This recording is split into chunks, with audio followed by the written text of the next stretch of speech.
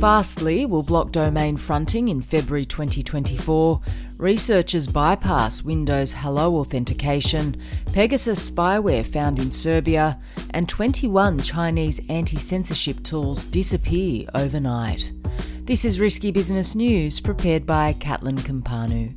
Today is November 24th, and this podcast episode is brought to you by Yubico, the inventor of the YubiKey, a security key that provides the gold standard for phishing-resistant multi-factor authentication. Find them at yubico.com.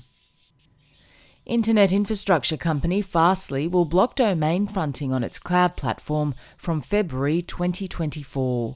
Fastly joins a growing list of major cloud companies that have restricted the technique. The list includes Amazon, Google, Microsoft, and Cloudflare. Domain fronting conceals the real destination of a connection to avoid internet monitoring. The technique is used by Tor, Signal and Telegram to bypass censorship in oppressive countries. It has also been adopted by malware operations to hide back-end infrastructure. Security researchers from Blackwing Intelligence have bypassed Windows Hello fingerprint authentication on Dell Inspiron, Lenovo, ThinkPad and Microsoft Surface Pro laptops.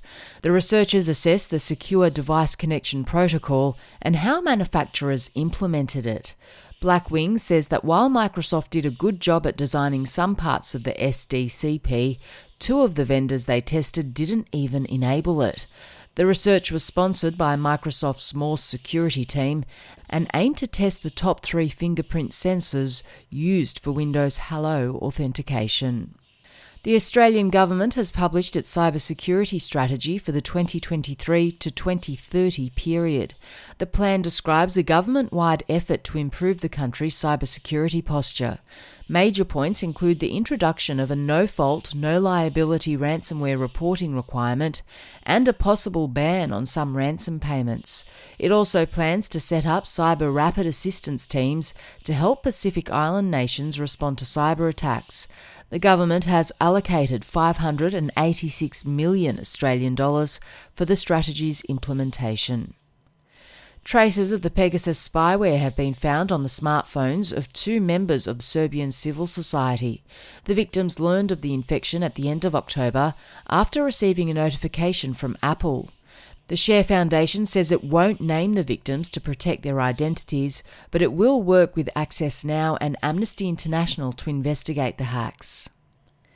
A North Korean hacking group has carried out a supply chain attack using the infrastructure of Cyberlink, a Taiwanese company that develops multimedia software products. Known as Diamond Sleet, the group hid the Lamload malware in the company's legitimate applications. The incident took place at the end of October and had limited impact. Microsoft says the malicious activity only impacted around 100 devices across the world, with most victims in Japan, Taiwan, Canada and the US.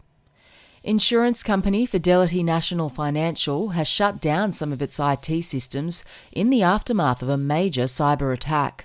The Florida-based company disclosed the incident a day before the US Thanksgiving holiday, shortly after the intrusion took place. The ALPH-V ransomware operation took credit for the intrusion. Fidelity National Financial is the largest title insurance company in the US, and the incident is preventing the closure of some real estate transactions. In a surprising turn of events, a regime-controlled news outlet in Russia has doxed and revealed the real-world identity of Killmilk, the leader of the pro-Kremlin hacktivist group Killnet. According to Russian news outlet Gazeta, Killmilk is a 30-year-old named Nikolai Serafimov. Reporters say they learned of Killmilk's identity from 2 Russian hacktivist groups, and they later confirmed the information with a source in Russian law enforcement. A new Mirai-based botnet is exploiting 2 unpatched 0 days to take over IoT devices and carry out DDoS attacks. Named Infected Slurs, the botnet began operating in late 2022, but its activity ramped up in October this year after the addition of the 2 0 days. The 2 0 days impact router and network video recorder models. Security firm Akamai says it won't reveal the vendor and model names until patches are available in order to prevent additional exploitation. Kaspersky researchers have discovered a new web shell named HRServe that has been secretly installed on hacked Microsoft Exchange servers across the world. The malware can hide and execute in a server's memory and appears to have been in use since 2021. Kaspersky says the only victim they've managed to identify is a government organisation in Afghanistan. The security firm described the malware as sophisticated and believes it to be the work of an APT group. Blockchain security firm DWallet Labs has disclosed a vulnerability in blockchain infrastructure provided by Infstones.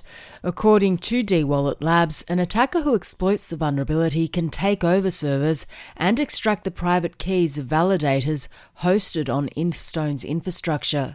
Researchers say the vulnerability impacts transaction validators for different blockchains such as Ethereum, Binance, Sui, Aptos and others. At least 21 tools meant to bypass China's Great Firewall and other state censorship tools have been removed from GitHub. All the tools were maintained by Chinese developers and were removed on the 2nd and 3rd of November, suggesting some level of coordination either from the developers or authorities. Western privacy experts believe the Chinese government managed to de-anonymize and pressure the developers into removing the tools. The move comes as China cracks down on internet anonymity. Earlier this month, the Chinese government ordered that any social media account with more than 500,000 followers must list their real name on their profile. That's all for this podcast edition. Today's show was brought to you by our sponsor, Yubico. Find them at yubico.com.